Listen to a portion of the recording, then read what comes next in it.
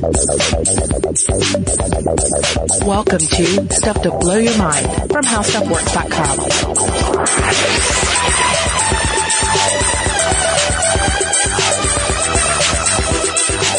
Hey, welcome to Stuff to Blow Your Mind. My name is Robert Lamb. And I'm Joe McCormick. So, Robert.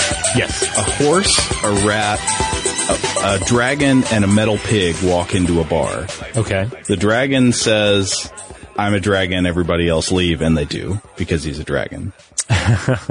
Well, that would make sense. We're, of course, talking about the Chinese Zodiac here. And you basically just described my family to a certain extent. Oh, really? Yeah, because I am, my Zodiac sign in the Chinese Zodiac is horse.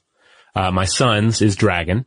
My wife's is actually pig, but for the longest, she thought she was a rat.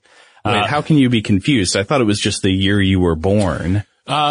It's easy to make that mistake, especially if, you're just sort of going on a surface level understanding of it, particularly if the surface in question is a placemat at a Chinese restaurant from the 1980s. That is exactly where I learned about the Chinese Zodiac first. When I was a child in probably the early 1990s, I remember my family was one time eating at a Chinese restaurant, and the placemat at my seat had all the drawings of the animals and years listed under them, and that's where I got to find out that I am a tiger. Which sounded really cool at the time, but now I find out that that's not such a cool thing. Yeah, it gets a little more complicated than that. And in terms of just being able to easily mistake what your animal might be, it's because the Chinese Zodiac is an astrological birth chart based upon the lunisolar calendar year. So it doesn't just match the solar calendar that we use. Right. The months are lunar, but the years are solar. So that means it's a little off from the Gregorian calendar. Uh-huh. And there's a little bit of a drift on the relative start and stop points. So if you just look at the animal name and a year, you could get it wrong if you have a birthday in January or February, where we see this overlap. And your wife does have a birthday in January or February? Yeah, she has a February birthday. So for the longest, she thought that she was a rat, but in actuality, she was pig. Now, there are also elements associated with certain years, right? So she's not just a pig, she's what? A wooden pig, an earth pig? Oh, she's a metal pig, which I think is probably, it sounds pretty good to me. Yeah, Metal Gear Solid metal pig. Yeah, there are different astrological versions of each one. So, metal pig, water pig, wood pig, fire pig, and earth pig. Nice. Would be the complete pig collection. And just to give everyone an idea of where we are right now, as we're recording this in late January 2016, we are about to enter into the year of the fire monkey. What was this previous year here? We are exiting the year of the goat. Okay, so bye-bye goat. All babies born today still goats, but pretty soon they will be fire monkeys instead. That's right. Yeah, there are 12 different animals involved here in the Zodiac.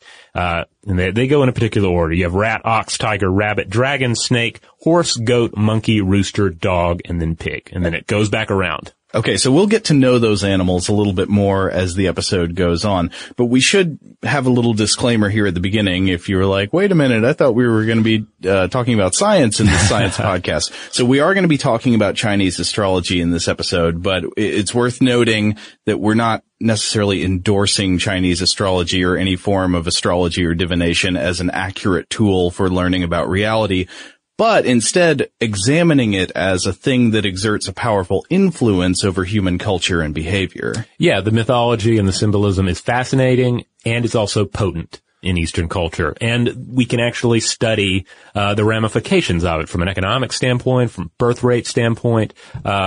It's all really interesting stuff. So yeah, if you're rolling your eyes at the astrology, bear with us, because we're going to get to numbers. We're going to get to the science. Okay, we should check in real quick with what these Stuff to Blow Your Minds animal signs are before we move on. So as we said, I'm a tiger, but it turns out I'm married to a rat. Okay. Rats run strong in this world, and I appreciate their power and craftiness. Our other host on this podcast, Christian Sager, is a snake married to a rabbit, which sounds like a very fortuitous union. Yeah, and Noel, what are you again? Is he a fire pig? I don't think we know. We know he's not a metal pig. but I'm not sure where he falls in line with the other descriptors here. He's a magic pig. Maybe. Okay, so as we said, there are 12 signs in the Chinese zodiac, and if you're familiar primarily with the Western zodiac, there will be some similarities and some differences.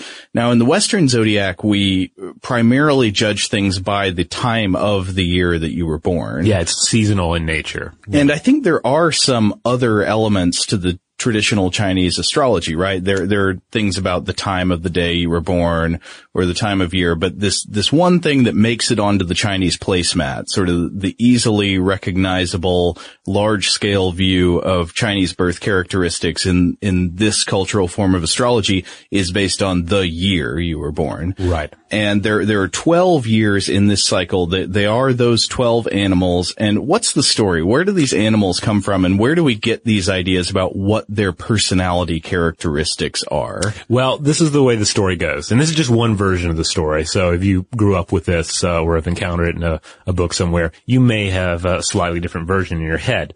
But it rolls out like this.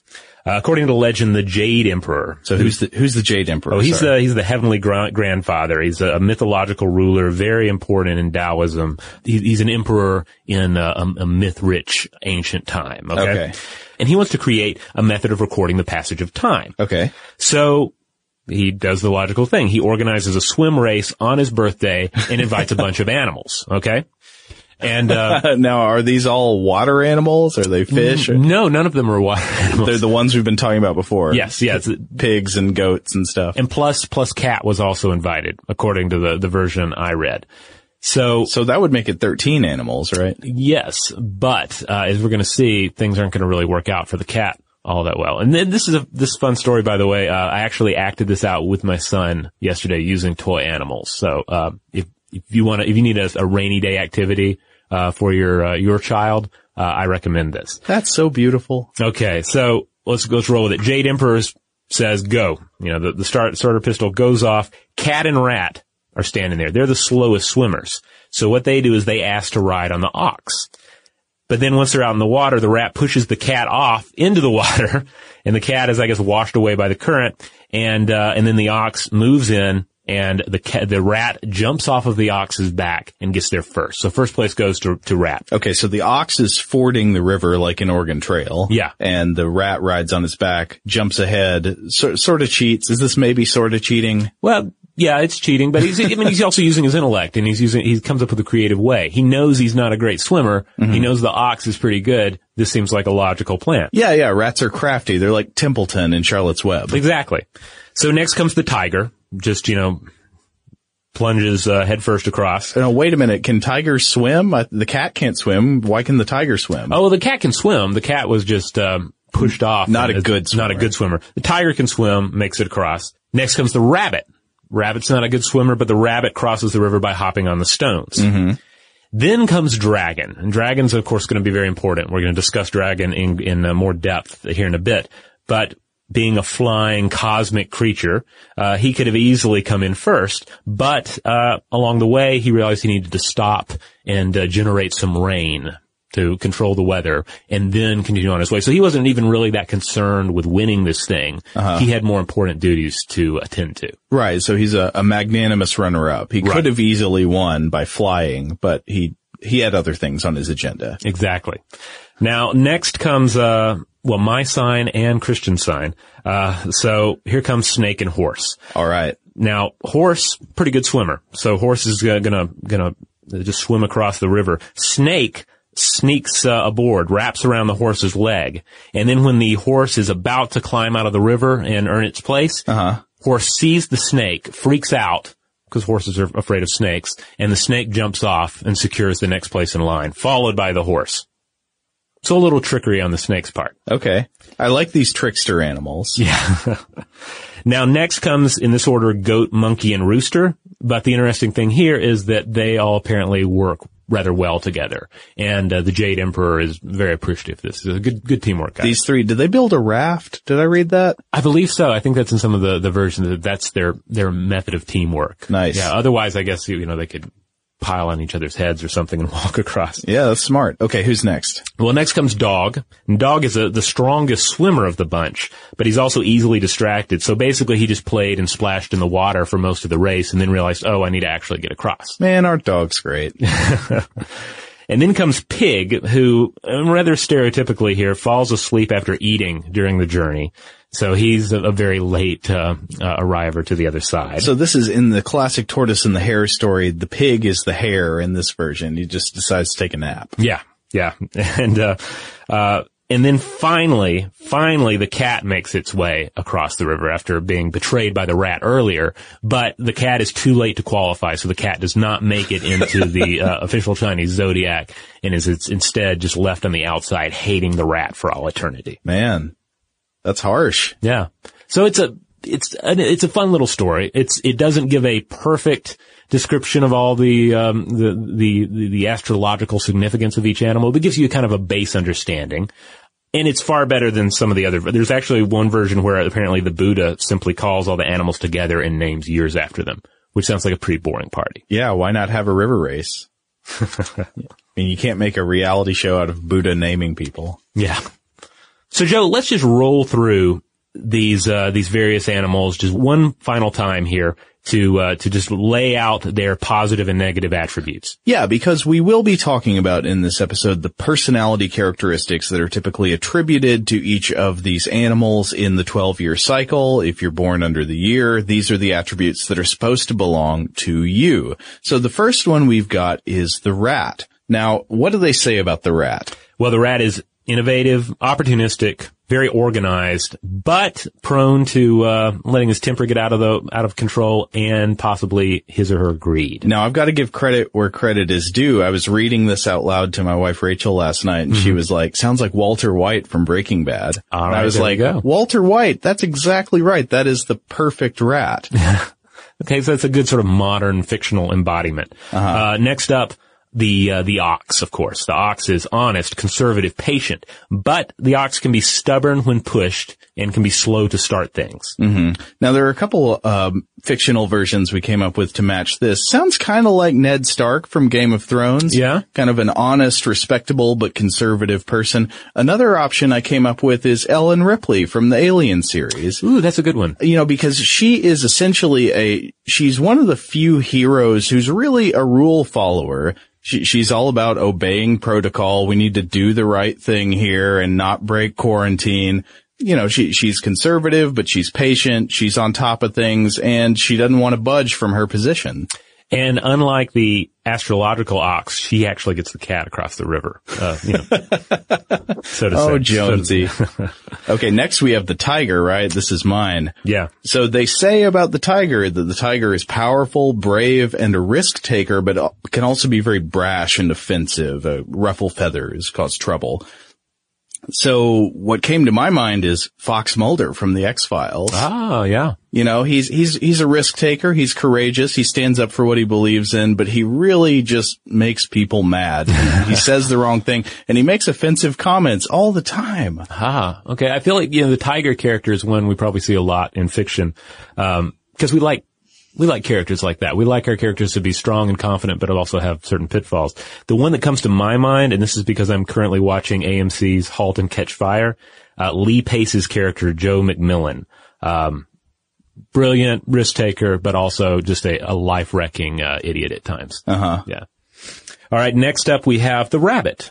Gentle, talented, diplomatic, but maybe a little bit shy and sentimental. Okay, what have you got for the rabbit? The only one that came to mind instantly here is Luna Lovegood in Harry Potter. Oh, that's a pretty good one, yeah. All right, next is a very important one, dragon. Imagination, energetic, dramatic, but can be moody, can be a perfectionist, and of course, as we'll discuss, there are destructive elements to the dragon as well. You know, I had a hard time thinking of a good example of a dragon in fiction. Yeah. One that obviously came to mind is another one from Game of Thrones, Daenerys Targaryen. Yeah. But then again, I don't know how well she fits that, because I don't really think of her as dramatic or even necessarily moody. But certainly that imagination and energy, and she's very determined. Yeah. I think she is prone to being a little moody, especially later in the series. Yeah, I guess so. But yeah, it's not a perfect fit. Though of course she is the mother of dragons, so it seems like it should fit. Yeah. Are we going to have too many Game of Thrones characters in this? It's just such a rich world to draw various character personalities from, I guess. Yeah, well, the next one's Snake. The snake is graceful, intuitive, and wise, but prone to stinginess and unscrupulous behavior. Who do we have? Yeah, I guess this is what I was referring to here, because it sounds like the spider, Lord Varys from Game of Thrones. There you go. Old Baldy. He is graceful, he is intuitive, and he is wise, but he's not necessarily so full of scruples. Well, the next one is Horse, my sign, and this one's characterized by being energetic, spirited, optimistic, independent, but prone to impatience and unfinished tasks. Does that sound like to you? Well, as we'll get into later, just about any of these, you can see yourself in them if you want to. That's a good point. Yeah, we'll get into that. Yeah. So I do see a bit of myself in that. And in terms of fictional characters, it makes me think of Clive Owen's Dr. John Thackeray on The Nick, who is, very energetic and spirited, but does not have the patience for rigorous scientific investigation. Yeah. And will also just completely abandon a task if it's not really working out. You gotta be cautious about those people who have an emphasis on getting things done. I haven't seen The Nick, but I've heard it's very good. Oh, I love it. I highly recommend it. For individuals who aren't too squeamish about a turn of the century surgery scene. Okay, how about the next one? Goat. Yes. They say the goat is loving, gentle, and creative, but maybe shy and reluctant to directness and set in their ways. Well, this one I thought was kind of difficult because that's not really this type of central character you tend to encounter in a story. Yeah. But it did make me think of Donnie from The Big Lebowski. Oh, yeah. Donnie who loved surfing. He was sweet, yeah. Loving and creative. All right, next we have the monkey. When again, we're about to enter into monkey.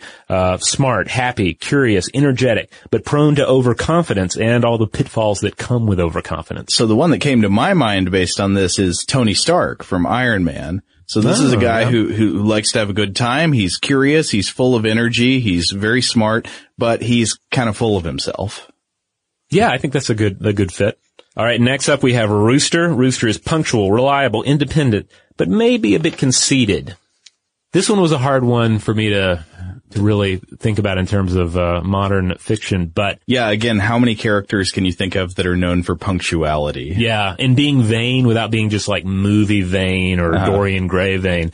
The one that came to mind though is Christoph Waltz's character, Dr. King Schultz in Django Unchained. Oh, okay. Because he's a great planner, he's loyal, but he's ultimately brought down by his own form of vanity, more of a cultural, intellectual vanity, a physical vanity. He can't walk away. He's got to make his point. Yeah, he's got to make his point, even if it's the most disastrous choice in the movie. Yeah. Okay, so we got two left. One of them is the dog. And what do they say about the dog? So the dog is gregarious, honest, fun, loyal, prone to worrying, whimpering in the corner. That's an interesting combination of things. Two people came to mind for me. One of them is another Big Lebowski character. It'd be the dude from the Big Lebowski. So he's gregarious, honest, fun, loyal. He's all those things, but he also worries a lot. He's worried that they're going to cut off various parts of his body.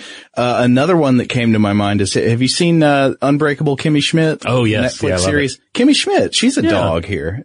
I think so. I mean, she's in the Chinese Zodiac sense, very much gregarious, honest, loyal, fun, and prone to worrying.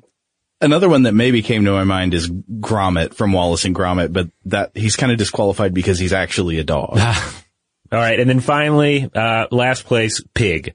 Pig is noble, strong, fiercely loyal to family and friends, though they can be difficult at times and can be a bit reckless.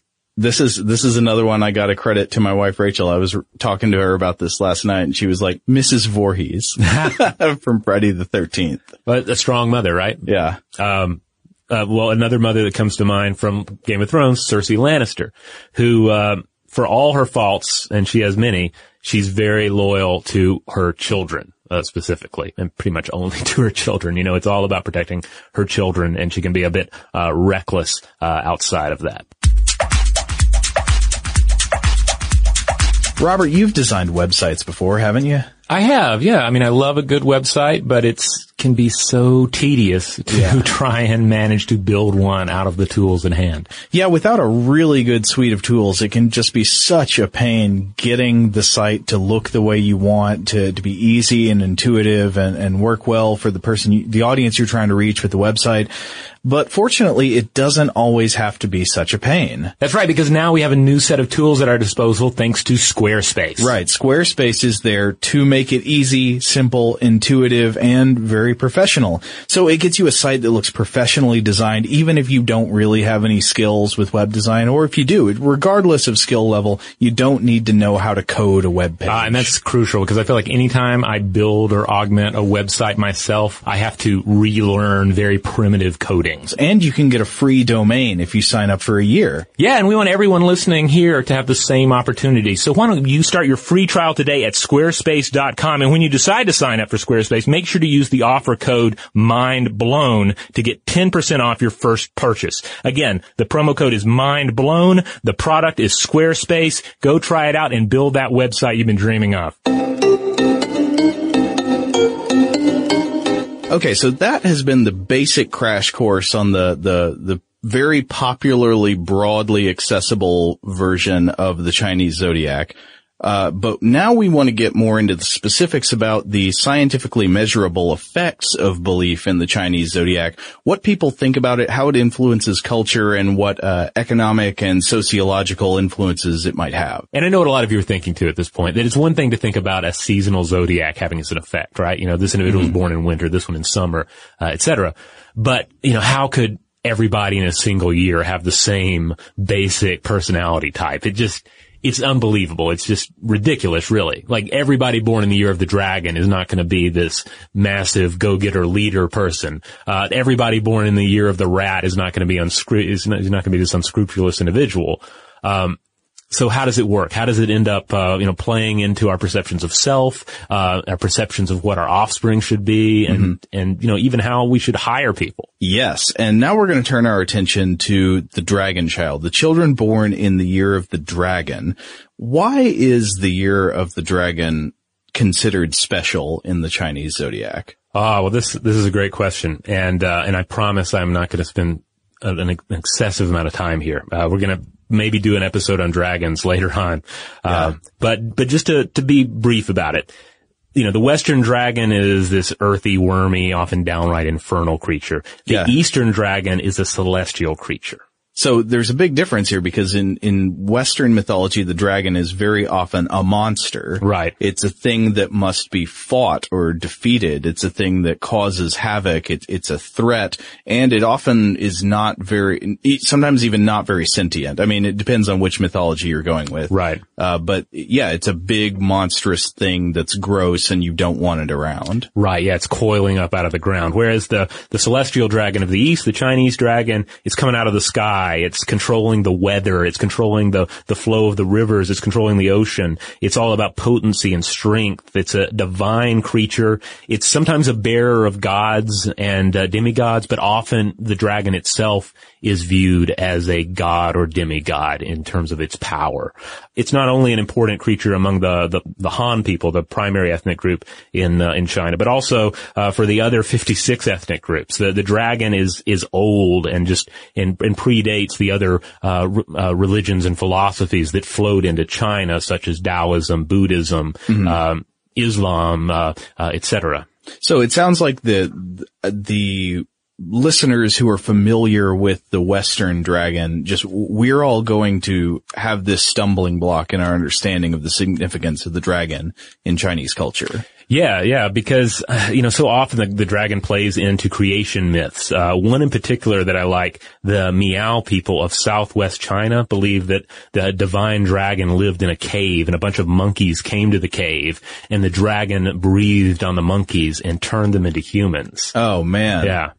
That also sounds like a perfectly adaptable creation myth of humanity if you're a person who wants to fuse a traditional creation myth with modern evolutionary theory. Yeah, indeed. I mean, it sounds like, I'm instantly imagining a dragon showing up in 2001: A Space Odyssey. Yeah. And I should also point out that occasionally you do have an evil dragon or a very destructive dragon, but for the most part, even if they're destructive, it has more to do with their tie to like primal forces of nature than anything.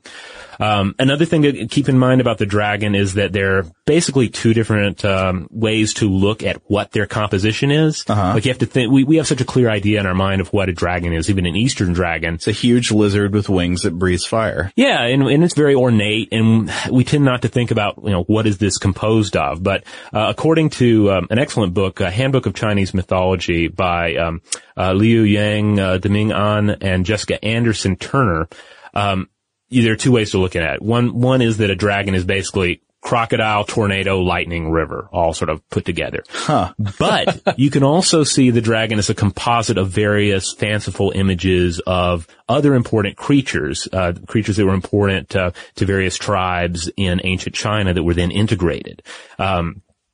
So that, there's several different types of Chinese dragon, as the myths roll out over the centuries, but you'll see interesting descriptions of their composite parts. Head of a horse, tail of a snake, ears of a deer, horns of an ox, rabbit's eyes, clams, abdomen. Wait a second. Yeah. Clam's abdomen? Yeah. I mean the abdomen of a clam or an abdomen just covered in clam shells? I don't know. I like both interpretations. Fish scales, tiger paws, eagle talons. So it's interesting to think, to me, I can't help but think, well, to what extent is not only the dragon the only mythological creature on the Zodiac, he is also composed of elements from various other animals. It's the best of all possible worlds. Yeah, it's like an animal Voltron. So yeah, the dragon is big business. People of China often think of themselves as the children of the dragon. The five-clawed dragon was an exclusive symbol of later dynasties. The Qing dynasty from 1644 to 1911, the flag featured a coiled dragon against a yellow background. So the dragon is just inherently tied with Chinese culture. Okay, so you can definitely see why the dragon carries a lot of mythological and cultural significance, but what is it specifically supposed to mean for a child born in the year of a dragon? Because all of the animals we described in that long list of the Zodiac, they all had admirable characteristics, and the dragon just seemed like another one of them with some kind of general, vague, admirable characteristics listed. So what makes a dragon special? I mean, basically, you can list off a bunch of adjectives like honest, courageous, powerful, sensitive, but basically they're a go-getter. Like they're the kid that you want. You want your child to be this dragon that is fierce enough to win at life, but also, humble and important enough to not get, to not fall into the rat's situation of sort of cheating to get to the head of the line. Yeah. So it is an animal that is powerful and can get things done and will move to the head of the pack, but is also concerned with duty, right? With helping others and with doing what it needs to do. You said it stopped to make the rain, and that's why it didn't win. It just wasn't all that bothered about winning. Yeah, according to Chinese astrology, the dragon, that's who you want leading your company, right? Leading your nation, not one of those tigers. Yeah, because the tiger's another one that you could maybe think of as a go-getter. Remember that they're courageous, they're powerful, they can get things done. But there are negative characteristics associated with the tiger. And in some Chinese cultures, it seems like especially in, like Singapore and Taiwan or maybe Hong Kong, the tiger is considered an undesirable birth sign, or at least it has been in the past. There was a 2011 article by Jens Kastner in the Asia Times called Tiger Throttling Taiwan's Birth Rate. And it says that it lists some years of the tiger. It says whoever was born in 1950, 1962, 1974, 1986, my birth year, or 1998, tends to question authority and is therefore likely to cause trouble for himself, his family, or his employers at some stage in life. Yeah, I think this was also the article that pointed out that some firms would actually hire a fortune teller to go through the applications that were coming in, to go through the resumes and look at the birth years. Yeah. Oh, man. Yeah, because in order to prevent tigers from coming in and wrecking your office place. Another thing that's interesting is that the tiger is different than all of the other animals in the Zodiac in one important respect, right? Oh yeah, it's the the only real meat eater. The only real man eater, rather, on the list. Yeah, I mean, maybe you could, in some wild circumstances, maybe a pig or a dog or something could attack a person, but the tiger's the only one that's a definite human predator. Yeah, it's a definite real world threat. Don't get carried away, by the way. Don't think that means you should go hunt tigers. Most of the time they don't attack people, but we're saying potentially could. Yeah, and again, back to your point, it's not something you see just across the board, but certain areas are going to have more of the stigma about the tiger than others. In the same way that you'll go to other nations, other nationalities, and find the tiger as more of a noble creature. So it just varies depending on where you are. Okay, but back to dragons. There's a general idea that dragons are successful and have good lives. There's good fate for a dragon. They're going to get good grades. They're going to find success in life. They're going to bring honor to the family. They're just going to be good ones to have in your family. Are there any famous dragons you can list? Born in the year of the dragon, so we can see what a dragon looks like. Oh yeah, and again, it's easy to put together a list like this, right? Because out of any given year, there are going to be some exemplary examples of accomplishment and fame. So you got Bruce Lee, you got actress Maggie Cheung, you got former Chinese Paramount leader Deng Xiaoping. You got Liam Neeson, John Lennon, Salvador Dali, Sigmund Freud, Pele, Guillermo del Toro, Stephen Colbert, Sarah Palin, Benedict Cumberbatch, Sasha Grey, Conor McGregor, Vladimir Putin, the Macho Man Randy Savage. Oh, Mr. okay, I'm sold. Randy Savage. Mr. T, Paul Rubens, Chuck Norris, Frank Zappa, Wayne Zire, John Gotti, Fred Savage, Che Guevara, Stanley Kubrick, and Philip K. Dick, Richard Pryor, and Rashida Jones. Just to name a few. The only one I needed to hear was Macho Man Randy Savage. Now I understand. The dragon fate leads to a Slim Jim ad deal. Now you probably noticed we did have some Chinese names on there, but most of those were Western examples. And part of that is that we're more versed in Western pop culture here than we are in Chinese culture. But the other thing is that when you start trying to pick out examples of Chinese dragons, yes, you'll find some good examples, but I actually was poking around on the top 10 entries on the Forbes China Celebrity 100. Mm-hmm. And I was looking at everything between 2004 and 2015. Again, the top 10, famous, important people, a lot of them in entertainment, but some in business. And the only top 10er that I found between 2004 and 2015 that was a dragon was Chinese director Qin Keigi, who directed the acclaimed 1993 film Farewell My Concubine. Huh. Now this basically all means nothing, but I think it is important to look at, as we try to figure out, does being born in the dragon, does being a dragon actually have any tangible benefit on your life? Certainly not due to any kind of magical astrological reason, but due to just the importance that is projected on you. Well, obviously some parents seem to think so, because it turns out to be a fact that the dragon year has been a boom year for baby births in many Chinese cultures, right?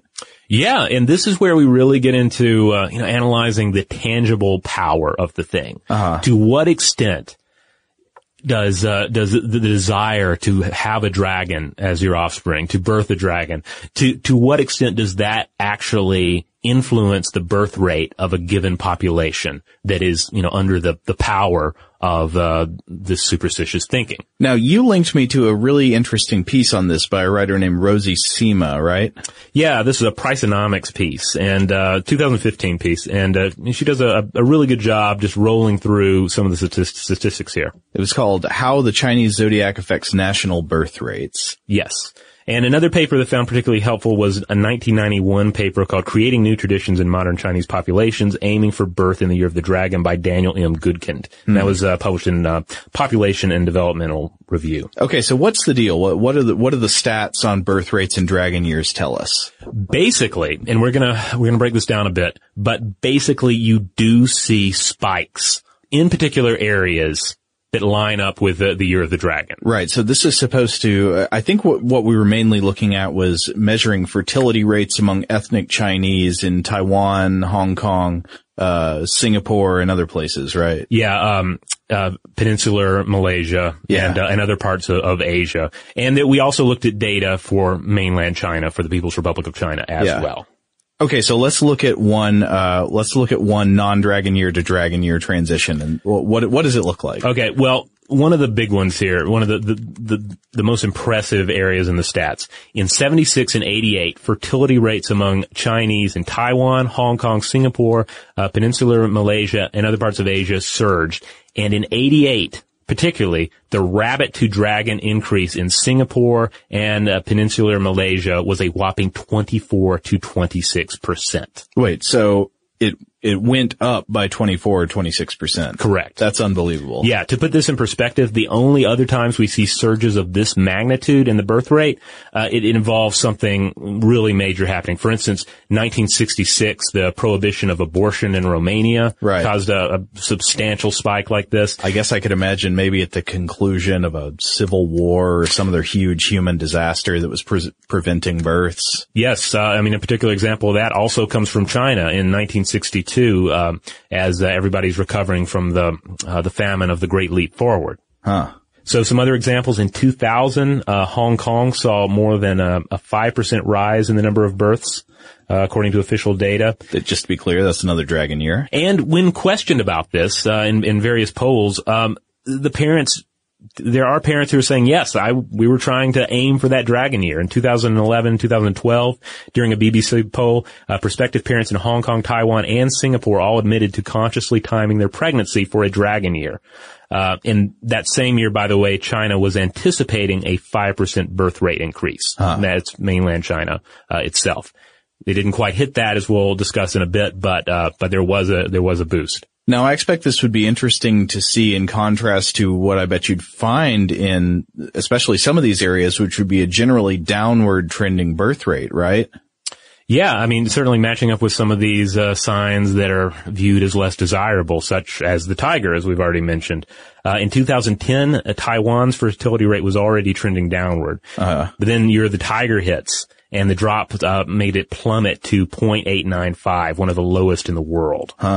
Yeah, and then then 2012, dragon year, 2 years later, it brought the fertility rate back up to 1.27, higher than it had been in almost a decade. That's interesting because the tiger and dragon years come pretty close together, right? Yeah, it's tiger, rabbit, and then dragon. So, if you're skipping tiger year, you could aim for rabbit, or I guess you can just hold on and then try and calibrate your reproductive schedule so that you hit dragon instead of rabbit. Man, to be that rabbit caught between the tiger and the dragon. It's worth noting that these population trends have an impact on a number of factors, from just an individual dragon's school experience and college aspirations to the effects on institutions and services. I mean, imagine a hospital or school rolling with the lull and boom of tiger and dragon years. Oh yeah, or imagine if there's a huge surge in the number of children during a dragon year. Imagine the year all of those children start leaving school and entering the workforce. Right. I mean, there's going to be a suddenly way more supply of adult workers than the market was prepared to absorb. Right. Now, at this point, you're probably thinking to yourself, well, hey, Robert and Joe, Chinese Zodiac's been around for thousands and thousands of years. So surely the dragon surge has been in effect for thousands and thousands of years. I don't think there's any evidence of that, is there? No, the evidence seems to suggest the opposite, that the dragon effect on birth rates has only been in effect since the 1970s. Now why would that be? Surely, now what I would not suspect is that more people started believing in astrology in the 1970s. Right. And certainly it seems like it's the opposite. I mean, there are certainly still going to be individuals who heavily believe in it, and it still has just a lot of cultural power over people and just symbolic power. But, as modernization takes hold, and especially, in communist China, there is, for a while, a tendency to move away from old beliefs and certainly superstition. Though we will definitely talk in a little bit about exactly to what extent true belief in the power of the Zodiac really figures into this. Like, how deeply do you have to believe in it to time for a dragon birth. Right. Now, one of the big factors obviously is that you see birth control becoming more of an option, right? In the 1970s, yeah, it becomes widely available in the affected areas. So family planning becomes more of a reality. Planning around finances and ambitions, but also the ability to plan around the astrological calendar. Oh, that makes sense. So that is an argument that is generally made for why we see this modern boom. Yeah, and there's a parallel that goes along with this in this often cited paper on this subject called The Influence of the Chinese Zodiac on Fertility in Hong Kong SAR by Paul S.F. Yip, Joseph Lee, and Y.B. Chung, right? Yeah, they point out that prior to the 1970s, there was no family planning at all, really. You just had kids for as long as you could. You just grew the family as large as you could, and that was life. You'll have a dragon in the family, maybe. You'll have a tiger, you'll have a horse, but that's just how things rolled out. But then, of course, the age of contraception begins to change that. Certainly, you reach the point in the late 1970s where the People's Republic of China rolls out the one-child policy. And this, it's believed, might have had an effect on zodiacal birth timing as well. Now that brings us to another interesting question, which is the mainland China itself, the People's Republic of China. We've been talking about places like Hong Kong, Singapore, Malaysia, Taiwan, but there seems to be some disagreement, or at least some ambiguity in the numbers about to what extent this phenomenon has presented itself in China, right?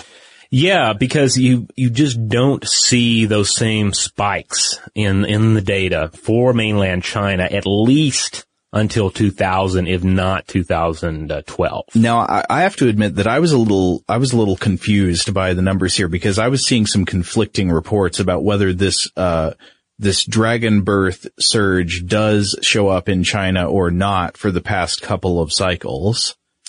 Yeah, because on one hand, I saw a stat that said China's crude birth rate was 6.8% higher in 2000, but then some other data, particularly some data in that Priceonomics paper, seemed to show it as being rather flat for 2000. Mm-hmm. But when you do look at the statistics from 2011, 2012, 2013, according to the website Statistica, the number of Chinese births went from 16.04 million in 2011 to 16.35 million in 2012. So there was a 1.9% bump in the birth rate then. But then in the years to follow, you see 16.4 million births in 2013, 16.87 million in 2014. So the growth continues regardless of the sign. Huh. Yeah. Oh, okay. Now, there are different ways to look at that. I've seen it argued that essentially the population is just so vast in mainland China that any boost that's taking place in various regions is just going to be lost in the just in the weight of the population data. Right. So there might be some parts of the culture where the dragon births do prevail, but it's just become such a small blip on the radar of Chinese population dynamics that it doesn't really show up as a very strong trend. Yes. To see the strong trend, you have to look to Taiwan, Singapore, those other examples. Okay. Now this brings us back to the question of why, right? Yeah. Why is in a modern setting, why is this ancient, superstitious manner of thinking, why is this suddenly exerting more control in some areas of Chinese culture? Well, a few things to keep in mind here. First of all, this first point comes to us from a paper, Creating New Traditions in Modern Chinese Populations Aiming for Birth in the Year of the Dragon. This is that Goodkind article. Mm-hmm. It points out that Chinese astrology traditionally places more emphasis on the day and hour of the birth rather than the year. Huh. So, because if you break down the traditional Chinese day, it's composed of 12 hours, one for each animal that we've already mentioned. So therefore, the roots here seem to be perhaps less the 2,000 plus year tradition of Chinese astrology, and rather it's more a matter of a cloud of loose modern folk beliefs. That's interesting. Yeah. So it's not so much that people are deeply superstitious or deeply involved in, ancient Chinese magical beliefs, but there's more just kind of like, it's the placemat zodiac. Yeah. It's the most easily accessible and broadly available impressions of the Chinese zodiac that filter through into having large effects on culture. Yeah. Except it's not only on your menu, it's in your house, it's in the park, it's just, the shadow of it is just unavoidable. So as you find yourself in a modern setting where you get to be choosier about everything regarding your family. You get to be choosier about how many children you have. Regardless if you live under the one-child policy or not, you have all these choices you can make. Choices based on, what the kid's going to wear, when the kid's going to be born, what kind of schooling's going to be involved there. And so the superstition ends up weighing into that choice, right? Mm-hmm. Another factor to keep in mind here, and this was brought up by Goodkind in his article, is that, we can make arguments about modern contraception and their role. Right. That was one explanation offered for why this didn't show up until the 70s. Yeah, because suddenly people can choose, when they're going to have kids. But as he argues, ancient texts indicate that there were various methods on the table to adjust sexual behavior and aim for the dragon birth if that's what a couple wanted. Huh. You had infanticide, you had, abortive agents you could get from a Chinese apothecary. But, of particular note, for Goodkind was, Taoist practices of semen retention. Huh. And this, I don't want to go down a rabbit hole here too much, but basically this gets into, yin and yang and, male and feminine energy and this, Taoist idea that if you could control your ejaculation and ejaculate less semen during intercourse, then you could better retain your yang energy and possibly even absorb a little bit of your partner's yin energy. You wrote about this you had a post about the fox spirit, didn't you? Yeah, it plays into that a little bit because the fox spirit is a feminine creature that can drain you of your vital yang essence. Basically, the main idea here is that there were various pseudo alchemical sexual practices to control ejaculation. And granted, the emphasis here wasn't on contraception; it was more on this magical belief system of yin and yang. But the ancient Chinese knew how reproduction worked. They knew where babies came from. So you're saying, even a long time ago, before modern birth control, if they were really concerned about timing for dragon births, they could have done it. Yeah, if there was a real, tangible, cultural emphasis put on aiming for that dragon birth, they could have done it if they wanted to.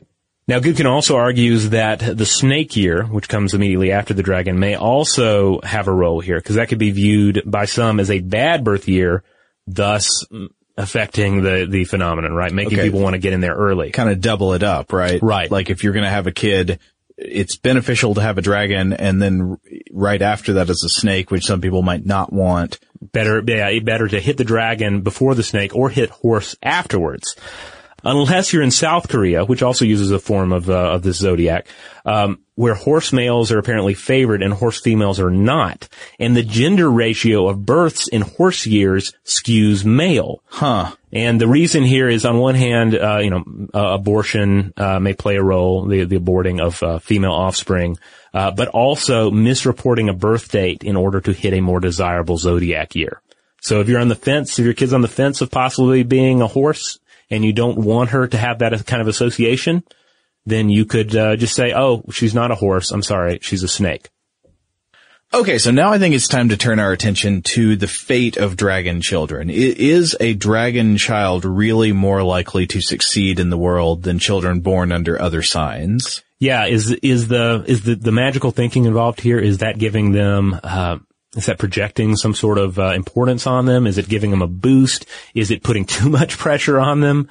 Are they going to have opportunities that other individuals are not going to have just because of their birth year? Yeah, well, there was a 2002 Forbes article titled "Is Success in the Stars?" by Virginia Citrano, and that compared birth year on Forbes' list of the 400 wealthiest Americans at the time. That's interesting. Remember that, Americans.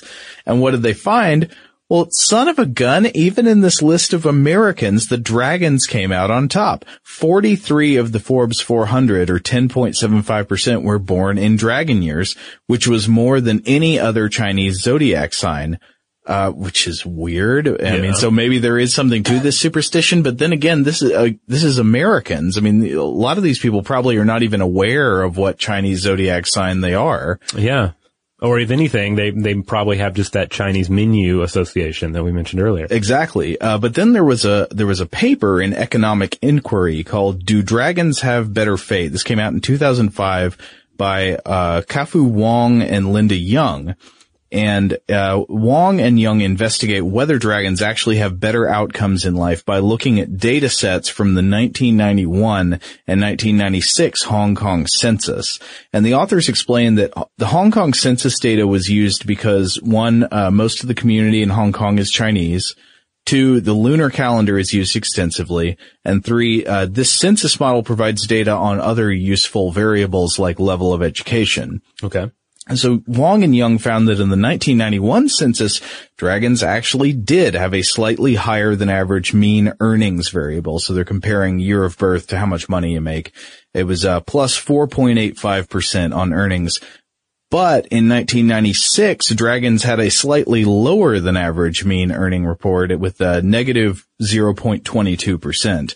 However, they said that when mitigating variables like schooling are taken into account, they conclude that quote, statistically the coefficients are unstable across census years and insignificantly different from 0 in most cases.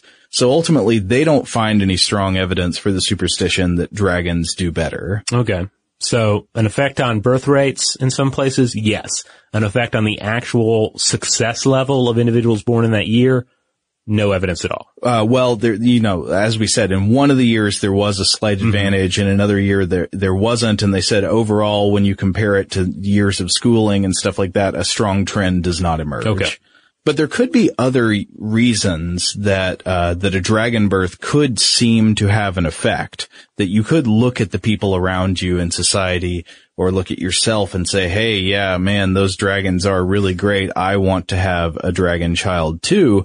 And it wouldn't necessarily have to be economically measurable. It could be entirely based on, sort of human capital or, just social perception. And here I want to bring in something that we've talked about in a previous episode, which is the role of the Forer effect, also known as the Barnum effect. We'll use those interchangeably, Forer and Barnum, in astrology. So if you missed our episode, Something for Everybody, the Forer effect, from July 23rd, 2015, let's do a brief refresher on it. What was the Forer effect? All right, so what we're talking about here is the tendency of people to accept vague general personality descriptions as highly accurate and applying to them specifically. Yeah, this is why these personality tests are so popular. Yeah, like any of those descriptions we made earlier. We say, oh, here are the pros and the cons of Year of the Rat, and if you're Year of the Rat, you instantly cling onto the things that seem to fit, that you know are true, the things you would like to be true. And if something doesn't quite stick, you just let it fall away. Yeah, and it helps the more general the description is. So there are a few things we found in that episode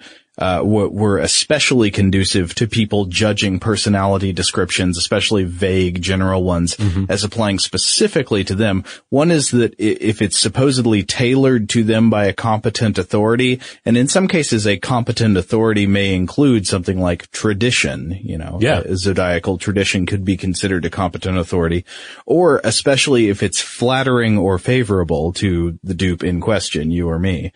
You're more likely to accept descriptions of yourself that sound kind of good. Yeah. Now, there was a study on the Barnum effect or the Forer effect, and popular horoscopes in the Journal of Psychology in 1983 by Catherine S. Fitchton and Betty Sunnerton. This is an older paper, but I think it's interesting and it applies to what we're talking about here. It's also going to be dealing with Western astrology, not Chinese astrology, but I think the same principles can apply in interesting ways. So this was carried out in 1983, and what they addressed was the perceived accuracy of astrological personality descriptions. So an interesting starting question is this. Sometimes even non-believers, people who are not into astrology, they don't give it any credence, will read an astrology-based description of their signs, supposed personality traits, and report finding this description highly accurate. So you are a Scorpio, and I tell you what a Scorpio's personality is supposed to be like, and you're like, wow, but that's me. Yeah, how could they know so much? So they got 366 college students, and they examined A, individual differences associated with horoscope reading habits. B, the reliability and validity of daily and monthly horoscope forecasts and astrologically based personality descriptions. And C, the effects of knowing the zodiac sign on the perception of usefulness of horoscope forecasts and on the accuracy of astrologically based personality descriptions. So we're mainly interested in the second half of B and in C there, how accurate these personality descriptions are and whether it matters that you know zodiac signs.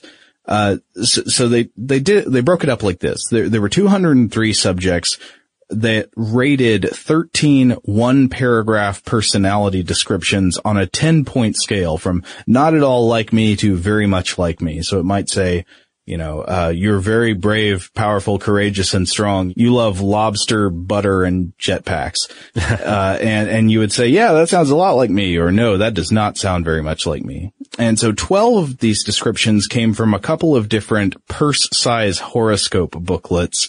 And the 13th was a control paragraph that was known as a Barnum paragraph, or what it was playing on the Barnum-Forer effect. It was a personality description specifically designed to appear highly accurate by exploiting this Forer effect. Okay. It contained vague statements that have a very high base rate of occurrence in the population. It was supposed to be the kind of thing that anybody would look at and say, yeah, that's me. Some of the subjects got to see the paragraphs identified with the appropriate zodiac sign, so that it would say like Cancer and then describe the personality. Others just saw the paragraphs without the zodiac signs associated with them and no indication of the astrological significance. And one of the things before I report the results is that it's important to emphasize that this was studying self-perceived validity, not externally verified validity. So it's what people's idea is of how well it describes them, not how well it actually matches any external behavior. Okay. And interesting too here is that on one hand we have the description, and then on the other hand we have a description with the symbolic power of the zodiac. Yeah, exactly. In a separate part of the paper, one that we're not really focusing on, they found that the daily and monthly forecasts were unreliable. So when it tells you like, hey, what you're going to need to do today as a Cancer is not choke to death on a hot dog and make an investment with somebody who offers you an opportunity.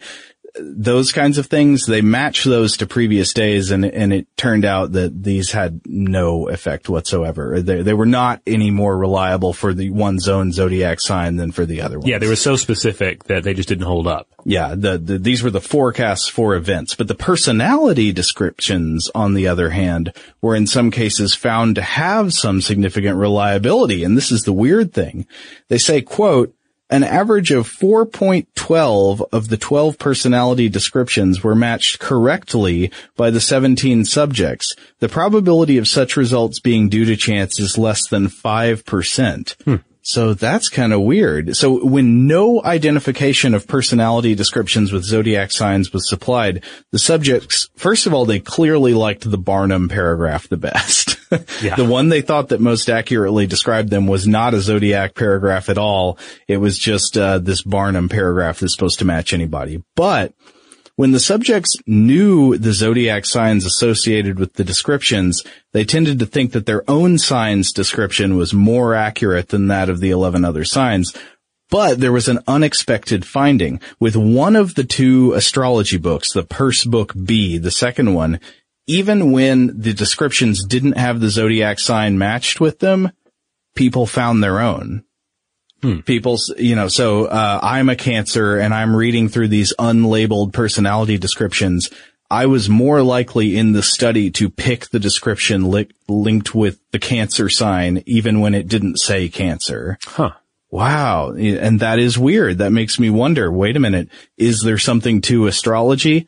Well, no, the Purse Book B was not full of real magic. Subsequent analysis of the data showed that when someone who had at some time in the past read a description of their own sign's personality, they tended to rate their own sign's descriptions as more accurate even when it wasn't identified by the sign. Thus, the culprit could simply be conscious or unconscious familiarity with what the sign is supposed to be like. Oh, wow. So even it's the shadow of that symbol, of that sign. Yeah, and these people didn't have to be deep into astrology. Mm-hmm. It could be somebody like me who I don't pay attention to astrology. I don't really know anything about it, but I have read the Cancer description sometime in the past. And if I answered that way on the questionnaire, it turned out I could look at unlabeled descriptions of personalities and pick the one for Cancer as most likely applying to me. Okay. And I just want to read a quote from their conclusion. They say, 2 possible mechanisms underlying the effect of familiarity on acceptance of personality descriptions can be proposed. First of all, having read that as a Virgo, you are an honest person, one's self-assessment may come to include the trait honest. So in that way, the personality description, once you've read it, it actually influences how you think of yourself. Back to them. A personality description which stresses honesty may therefore be accepted as an accurate characteristic of oneself. Alternately, having some previous information about one's supposed character traits, e.g., I'm a Virgo, Virgos are honest, may give one the opportunity to notice and subsequently recall instances of behavioral confirmation. I returned the bus ticket to the man who dropped it. That was really honest of me. Thus, familiarity may operate in this instance through having repeatedly noticed oneself behaving in an honest fashion. So the second idea there is that if you've read a description of your personality before, you have primed your brain to cherry pick from then on instances of things that match with what you've read in the past. Okay.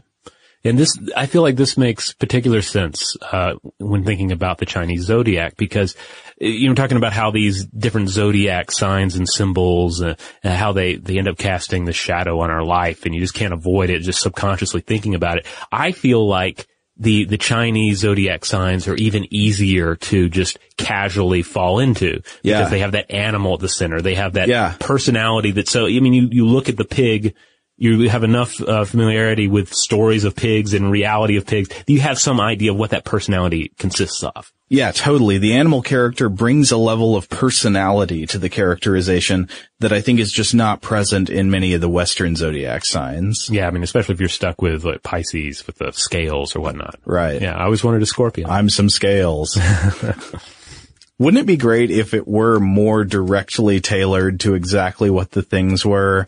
So it's like, oh, I'm a Pisces. When somebody puts something on one half of me, I tip over to that side. I'm a Cancer, and I can't help pinching people when I'm in public. Right, exactly. I'm a Scorpio, and when somebody cuts my tail off, I don't immediately die. I just can't poop until I die.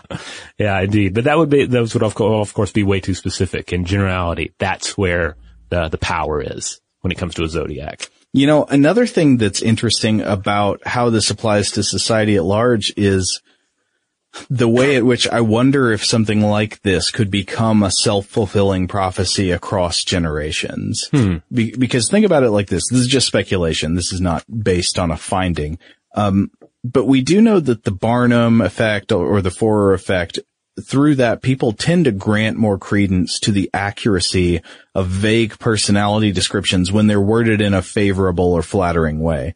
So for this reason, I think it might be sensible to guess that dragons are more likely than other people to believe in the virtues of dragons. Wouldn't that make sense? Yeah, because the sign, like if you're a pig, some people are going to have some issues with that. In fact, it's worth remembering that there are Chinese Muslims, and I understand for a Chinese Muslim, this can be kind of rather problematic, and you end up not referring to the year of the pig as the year of the pig directly because of the pig's status in Islamic culture. Yeah. So totally, I can see how one's like the positive or negative qualities associated with the thing can affect the extent to which you believe in it. So if you're a dragon, you might be more likely to believe in the virtues of dragons.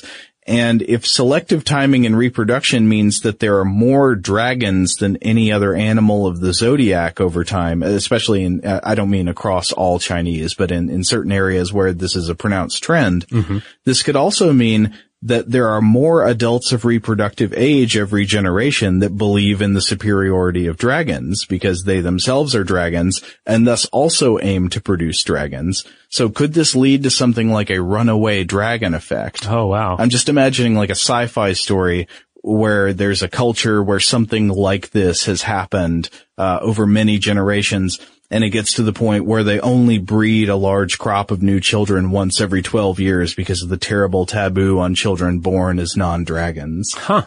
I like that sci-fi vision there, Joe. Somehow I suspect that's probably not going to happen in the real world, because there are just enough other factors controlling when people give birth. And the fact that, as we've said, it doesn't seem to be that people are strongly motivated by a powerful belief in the Chinese zodiac and like that this is the main thing deciding when they have a child, but that maybe if it's convenient, it might kind of push you a little bit in that direction. Yeah, even just some scales. Yeah, some vague, loose cultural knowledge.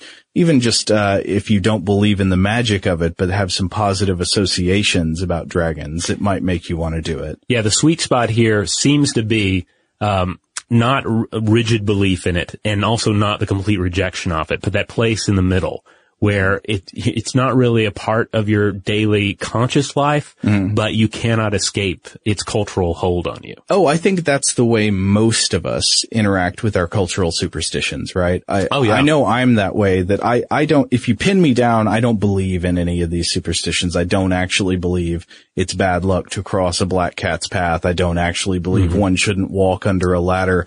But I know that when there are no stakes involved, that it might sort of influence the path I take when I'm walking. Yeah, exactly. If all things being equal, which path are you going to take? The one that looks a little spooky or the one that doesn't? Even though I don't believe in it, it's just kind of there. It's a cultural association, and when I'm not otherwise motivated by any other strong factor, it kind of guides me. Yeah, and I think that's the remarkable thing about this topic. It really helps to illuminate the power of myth, the power of symbolism, and the power of sort of background folklore over our lives.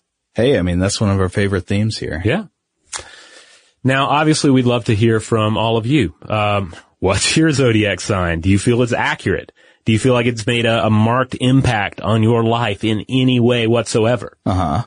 And we know that we have listeners who grew up in Chinese households as well. If so, I'd love for you to share your experience with us on these matters, because obviously the Chinese zodiac is going to cast more of a shadow on your life than it did on ours. Oh, one of the things I would love to hear is if you're a person who knows more about the Chinese zodiac, who understands some of the complexities that are no doubt lost on us. I mean, you know, we only have the that placemat kind of understanding, I think. Yeah, placemat, and then, you know, some book learning on top of that, but that's about it. Yeah, if you are somebody who knows a lot more about the complexities of the Chinese zodiac and wants to get in touch with us about that, we'd love to hear from you as well. Exactly. And hey, in the meantime, head on over to StuffToBlowYourMind.com. That's the mothership. That is where you will find all the podcast episodes, including this one, and I'll make sure that the landing page has some links out to related material on the site, as well as some of the resources we used in researching it. Also, there are videos there. There are blog posts. You'll also find links out to our various social media accounts, such as Facebook, Twitter, Tumblr. We are Blow the Mind on all of those. And if you want to get in touch with us about any of those things we brought up just a little while ago, you can email us at blowthemind@howstuffworks.com. For more on this and thousands of other topics, visit howstuffworks.com.